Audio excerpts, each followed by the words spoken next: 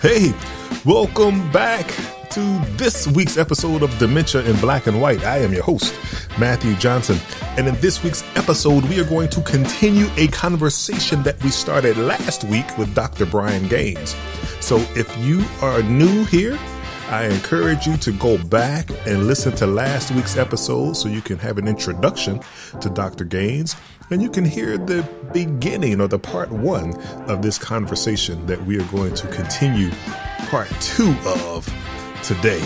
But I thank you for choosing this podcast. You have a lot of options out there in the podcast community, and I thank you for selecting this one. So with the miracle of our time machine, let us go back in time and continue on the conversation with Dr. Brian Gaines.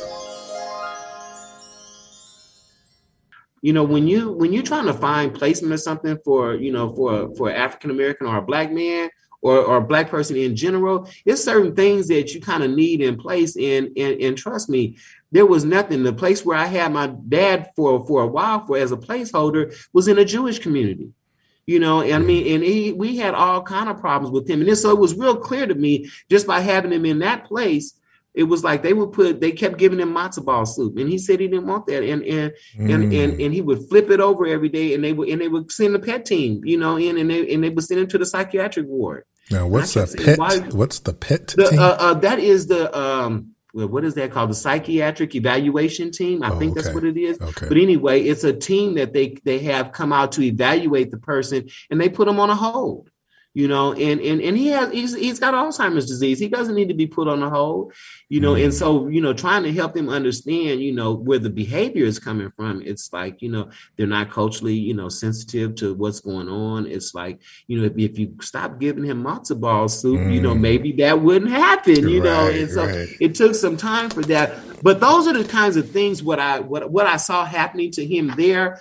I knew it was clear in my mind that this is happening all over the place. You know, there's all types of, you know, people of color that are landing in facilities like this where there's no music like them. The people don't look like them, you know, and they're wondering why they're declining so fast, you know, and why they're disengaged. And, you know, because and then, you know, everything, all of the games that they play, they're not playing things that are familiar to them. And so they feel left out, you know, and as a result, they just decline so much quicker. And so I said to myself, you know what? I got to create a spot for our people in the community. And so that's when I came up with the idea, you know, I was going to turn his home into a care facility and dedicate it to him. His name was Melvin. And so we named it Mel's Memory Care. Wow. All right, hold on. Let me just step back because this is a lot of information just to make sure I got the story so far. So you got a call. You're in your master's program. Your aunt who had been taking care of your father says, your father got that Alzheimer's and you need to come get him. At that point, you just essentially, I guess at the beginning, at some point, you had him into a facility. It didn't start out as, you know, as you taking care of him in his home. You had him in a facility and kind of just realizing that this facility wasn't necessarily culturally in line with your father. And it sounds like, you know, that probably is a story that repeats itself at other facilities all across this country, that people, you know, have some behavior and to address the behavior instead of, you know, kind of studying and figuring out what might be at the root of this. They do this psychiatric evaluation or whatever, and then you have them kind of put in timeout. And unfortunately, that story is all too common going back to children in elementary school because teachers may not understand the child, and then they're either chemically restraining them with, you know, all the type of medicines that you put on kids who don't have attention or lack, you know, deficit disorders and all of that.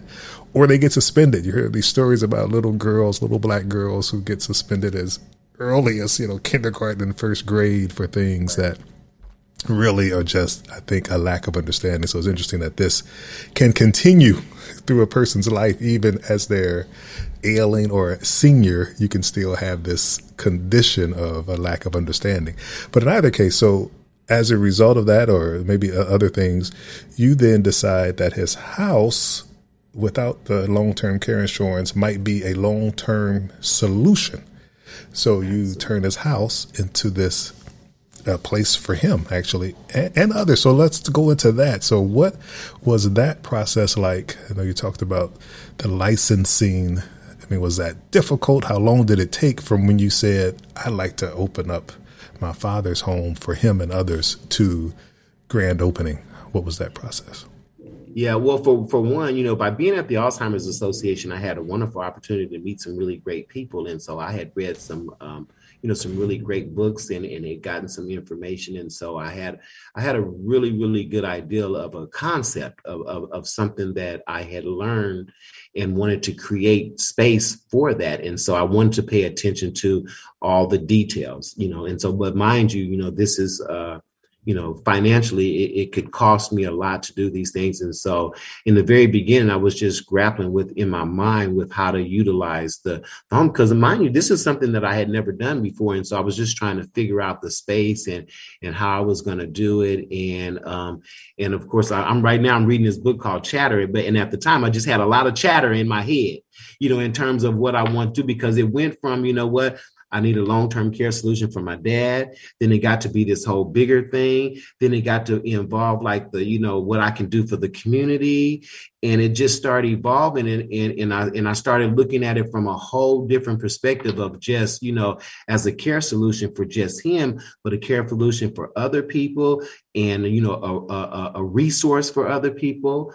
And so I went into this whole thing. So the first thing was, you have to go through licensing in the state of California to have a care facility. And so the idea was that not many places have been licensed with a specific dementia care plan of operation. And so this is kind of, new and especially in the area that we were in, which was mostly a Black community. There were no facilities, 6-bed small facilities, residential facilities of such. And so, I was setting out to do something that hadn't been done in the South Los Angeles area. Okay. And anybody that knows me, I'm not gonna do anything. And so, I want state of the art, because this is for our seniors. We've got to go all the way out. We've got to have, everything, that all the bells and the whistles, is what I set out for in doing that. And so, but there was a lot of hard knocks along the way. One thing I learned about licensing real quick is, follow instructions. Do what they tell you to do when you're trying to get that license. Okay. Just be very clear in terms of, building out the space. Those were all things that were challenging because, there's safety issues and things, even when it comes to, the types of ramps and things that you need to put in and rails and, being able to, have a place where medication can be safely kept and be separated from other residents, because you can only, they only allow you to be licensed for 6 people at most. Okay. And so everything has to be, designed in a way where how are you going to take care of these 6 people, and what does your program look like? And you have to have the beds, you have to have certain amount of space, 2 beds, 2 dressers, 2 closets, all this kind of thing. And so, one of the challenges is that these homes in the Los Angeles area, they're not configured like that. That's not something. And so, the ideal is that, now you have to go through, all of these, building codes and all this stuff, which I'm not an engineer, so I know nothing about this kind of stuff. All I know is growing up, people in my family, they just did whatever they wanted to do. This is my house. I'm going to do it. They knock stuff down, tear stuff down. There wasn't a whole lot of people getting fined, for buildings and, they turn their garage into another room and, all this kind of stuff. And so, I got a little education under my belt, but, I am who I am. And so, I'm going to do what I know how to do. And so I'm going to hire some folks that can get this work done for me. And that's kind of how I set out to do. And so, but I learned the hard way. It's like, it wasn't something that, was wise in terms of, the aftermath of things that I did have to change and fix and do over, where, one of those things, if you did it right the first time, you wouldn't have to do it again. And so I had to learn those things, trying to take some little shortcuts. It didn't pay off in the end. But most of all, it was really trying to figure out how to fit everything in there that I wanted to do and get that license done. And we were able to do that and created a space where we had a resource library in the back for people in the community that could stop by. It's like, on your way to the drugstore or whatnot. If you need to stop by here, you can pick up, some information.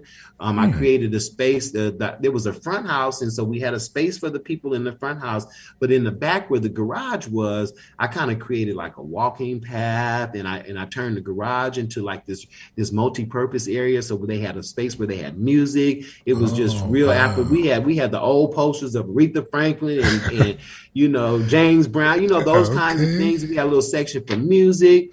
And then we had I had a friend that had just designed this wonderful thing called Dankum Empower, and it was a touchscreen computer that was built to help people with memory loss, to kind of help stimulate their memory. And so by me, again, the Alzheimer's Association and those links and those connections, him and I became friends. He had a dad that was dealing with the disease, and I had a dad, and I decided to open up a place, and he decided to use technology. And so, but by us being friends, I was one of the, in an area like that, to be the first facility to have a Dankum Empower, it was a good selling point, but at the same time, it was something that, again, it was state of the art that I wanted for our seniors. I said, this is, for our people in our Black community, but I want it to be nice.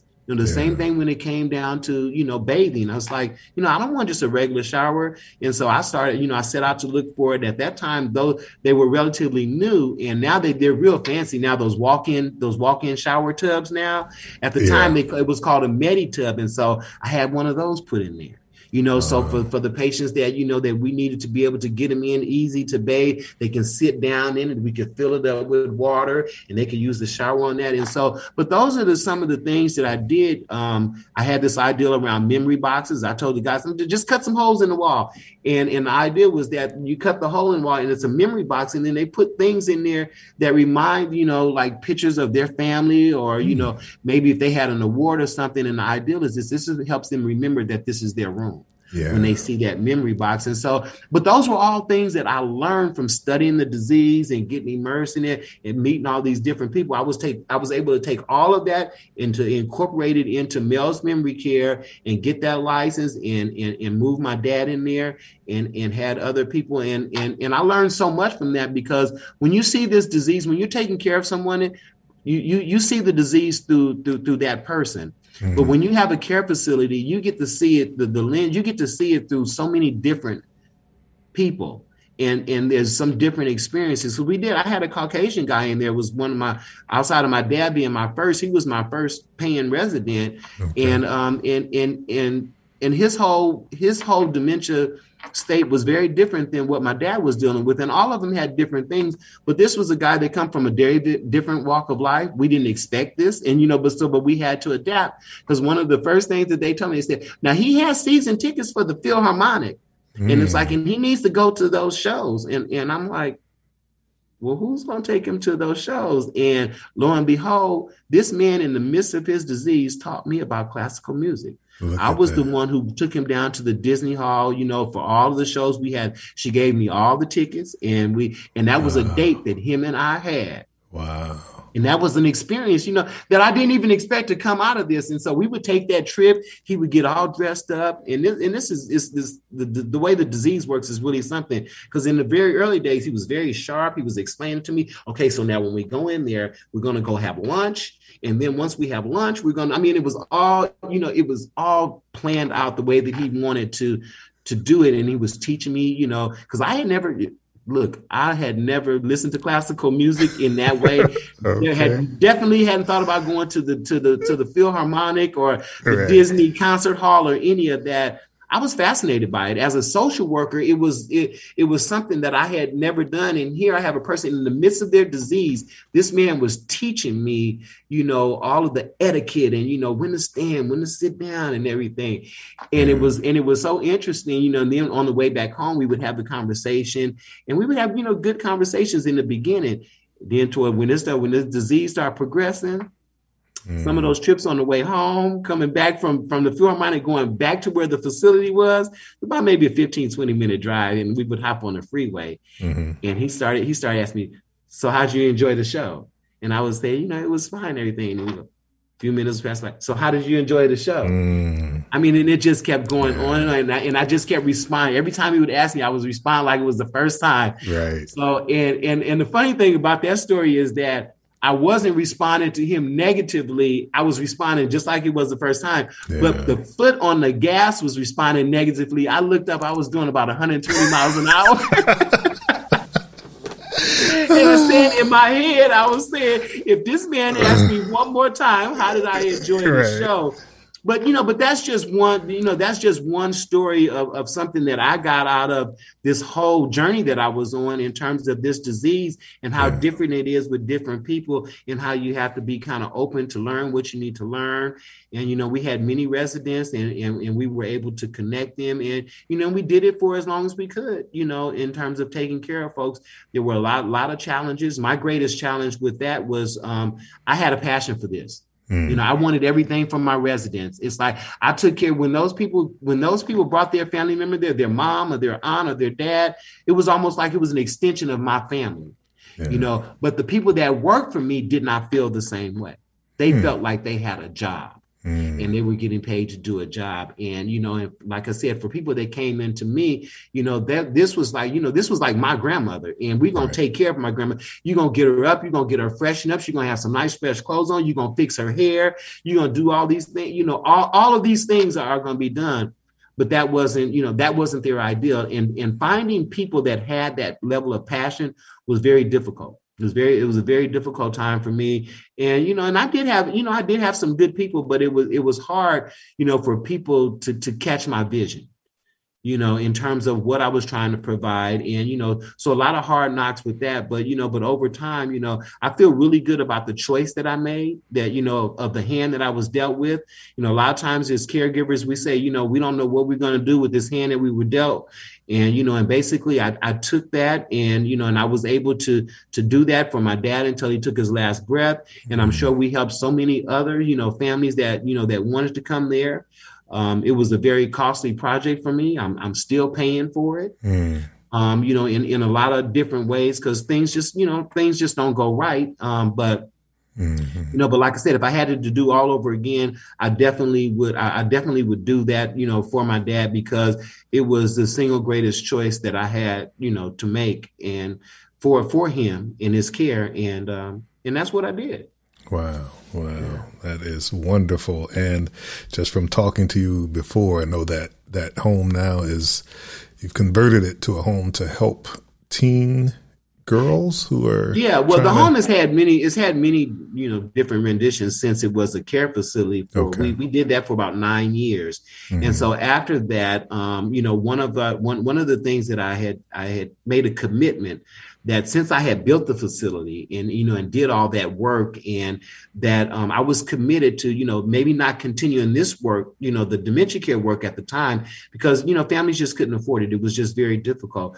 But I was committed to making sure that it was something that could be used in the community. So we've had everything from homeless projects there. We've housed veterans. And currently, we're doing things with young girls that have been through trafficking and trying to, provide a safe place for them to come and, have their healthy baby and then transition into more of a permanent type of housing. I don't run that program, but it's the program that's currently, in that space where we used to have the care facility. It was just a perfect fit because they're able to do programming in the back, such kind of like what we did with the program. So that's currently what we do. But the ideal is that, I've always wanted to keep the space. I wanted to be, to provide a service for the community. And so, as long as we're able to do that, we'll continue to do that. Got you. All right. And I also just happen to know that you currently are still in a caregiving role in caring for your mom. So I'd just like for you to, in terms of giving people advice on what they should pay attention to regarding self-care, what would you advise somebody who's kind of getting into caregiving now and what things they need to pay attention to in order to take care of themselves? Yeah, well, I think first and foremost is to recognize what's going on with you as an individual. Making sure that you have health insurance. Because, you don't want to create a barrier of why you're not going to the doctor if you need to go. And so making sure you have health insurance. I mean, this is the time for people to really look into, there's, healthcare.gov is offering some wonderful prices with some great, organizations and things like that, where there's no excuse not to have health insurance, anywhere from $1 on up. Some people in some cases, just depends on your situation. But, is definitely because I've been out there myself. I've looked myself. And so I know firsthand, what's out there. And I would definitely recommend people, get your health insurance. And the other thing is, educate yourself, as a caregiver, because a lot of the caregiver stress and the things that we go through it's really, it's lack of education. A lot of this stress you don't have to go through, because when you know better, you do better. And so instead of having an argument with the person that you're caring for, you get these tools that you learn. And so that relieves the stress, because now you have better training and you understand how to redirect some of the behaviors, rather than being confrontational, and that relieves stress for you and the person you're caring for. And so it's not always with the caregiver. It's not always about, what does the caregiver need to do to take care of themselves? It's like, well, learn how to be a caregiver for one. Because if you learn how to be a caregiver, you take a lot of that, you'll be able to identify, what's going on. That's the reason why I love, the training courses they have. One particular is the Savvy Caregiver, because what it does is it teaches the caregiver to address caregiving issues based on the stages of where that person is in the disease. And so we know, like in the early stages, there needs to be less of the caregiver. You need less involvement, because the goal is to keep them engaged and keep them going as long as you can, because toward the end, there's a whole lot of work to be done. So the smart thing as a caregiver to take care of yourself is to align yourself with the person you're caring for. And so if I can align myself, Matthew, if I know you're in the first stages of the disease, and I can align myself with you, knowing that there's a lot of independence happening. What happens in the first stages? There's still a lot of independence. There's still a lot of that person that's there. And so you need to allow them to do that as much as you can, right. Versus if they're in the middle stages, to where, some things aren't safe for them to do any longer. That's where you that's where that alignment comes in, and knowing where to do that. And so when you have that type of training and you understand, because these trainings teach you how to identify what stage is the person that I'm caring for, what stage are they in. As soon as you can identify what stage you're in, that's what allows you to align. So these are the types of things that I should be doing. I'm doing here I am. The person is in the early stages, and I'm doing late stage activity. Mm-hmm. Right. I'm stopping them from making their bed. I don't let them do anything. I'm not doing anything, and so that alignment is off. And, it's kind of like that whole unequally yoked type of thing. The caregiver needs to be equally yoked with the person that they're caring for, so that you can relieve that stress on both ends, for the person that you're caring for and yourself. And just realize that, especially if in the early stages, it's like toward the end, everything changes. It increases. They begin to need more. Whether they're bedridden, or whether it's their mobility. Whether sometimes we get to the point to where like some of the people that we took care of. Toward the end stages, food is pureed. And people think, well, just because the food is pureed, that's it. No, the food is pureed. It goes in their mouth. You have to touch their cheek in order for them to know to chew, because remember, the brain is not working, and so they don't remember that they need to chew. And so now they're chewing. Then you have to rub the neck in order for them to know. Okay, now swallow. Now swallow. Now swallow. And so, but that's an end stage type of activity, right, and things like that. So, training and knowledge about the disease, knowing what you're doing as a caregiver is a part of taking care of yourself as a caregiver. And then, of course, finding people that are in the same boat you're in. And we do that through support groups. There's not a lot of them, but it's growing, and they're getting more diverse with the support groups. We're starting, all men groups, all Black men groups, all LGBT groups, people caring for the parent.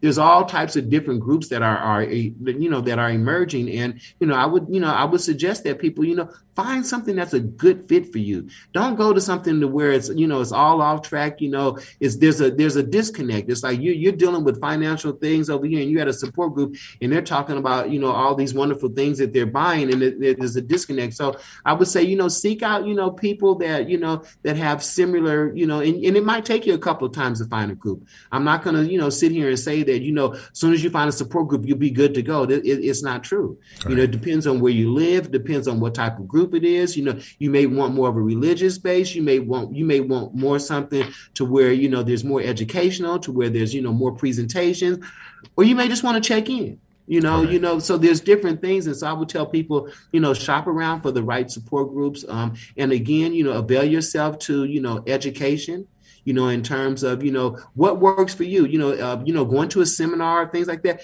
Everything doesn't work for everybody. Maybe you're an Audible person, maybe you want to listen to something, seek out some good books and things like that, whether it's for self-help or whether it's to learn about the disease, movies are good. There's some movies that are really good. If you're trying to get the family to understand better what the disease is, maybe that'll help relieve some of your stress as a caregiver. Then you can, dictate to other people in the family, what the needs are. And, and I think the other thing too, as a caregiver, I would suggest, is allow yourself to be okay with other people helping you.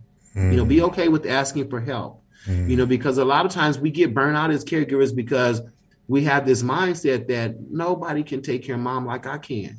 Right. It's like, my sister, girl, you can't cook. You look at your kid, you know what I'm about?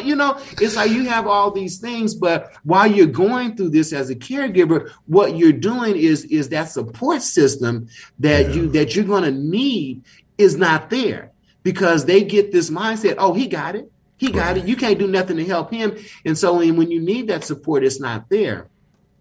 And like I said, if the dynamics are bad within the family, I would recommend for people to try to identify things that, what do you want to do? You've got the sister, if you don't want to do anything, you don't have time to come over here, but you financially well out, you want to give some money? Okay, that's your role. You give some money. This goes into the kitty. This will pay for mom to go to the podiatrist because, her Medicare don't cover that. Mm. So, it's things like that, give people, the opportunity to, if they want to, you like good. Oh, this sister, you like doing the grocery shopping?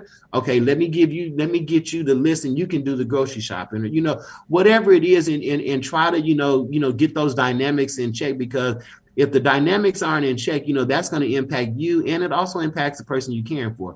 A lot of times people think people with the disease that they don't feel that, they don't understand the tension. Trust me, they pick up on it, they feel it, they internalize it, and it's doing nothing at all to help them. And so, and some of us, and sometimes you find yourself in a situation as a caregiver by yourself, and I tell caregivers like that, you have to be okay with that. There's no law that says that brothers and sisters and cousins have to come to your rescue to help you. This is your dead. You've decided that this is what you're going to do. And until you make some changes, you have to be okay if you end up being a lone ranger in this situation. But you also have to find, family may not be the support, but there's other support systems out there. And you get that from places like your support groups, your churches, and whatever, sororities or things like that, other networks, people you work with that may be in similar situations. So you build you a whole new network of people. But that's how you take care of yourself, as a kid. Wow, Dr. Gaines, I gotta tell you, man, this has been fantastic. You have just dropped so much knowledge and information and just tips and tricks to help people. And one of the benefits of this whole pandemic, some of those resources that you mentioned, the Savvy Caregivers course, I took that online, a 6-week course, I think like 2 hours each time. And, I wouldn't have been able to have that without, the pandemic and them going online. The support group where I met you, the Black Male Support Group, online. So a lot of these resources that may have been geographically a barrier for people, they now can access with a lot of these things being on Zoom and online. I want to say thank you again and thank all of you for tuning in this week to another edition of Dementia in Black and White. Until next time, take care of your loved one. Yes, that's important, but also take care of yourself. I'm out.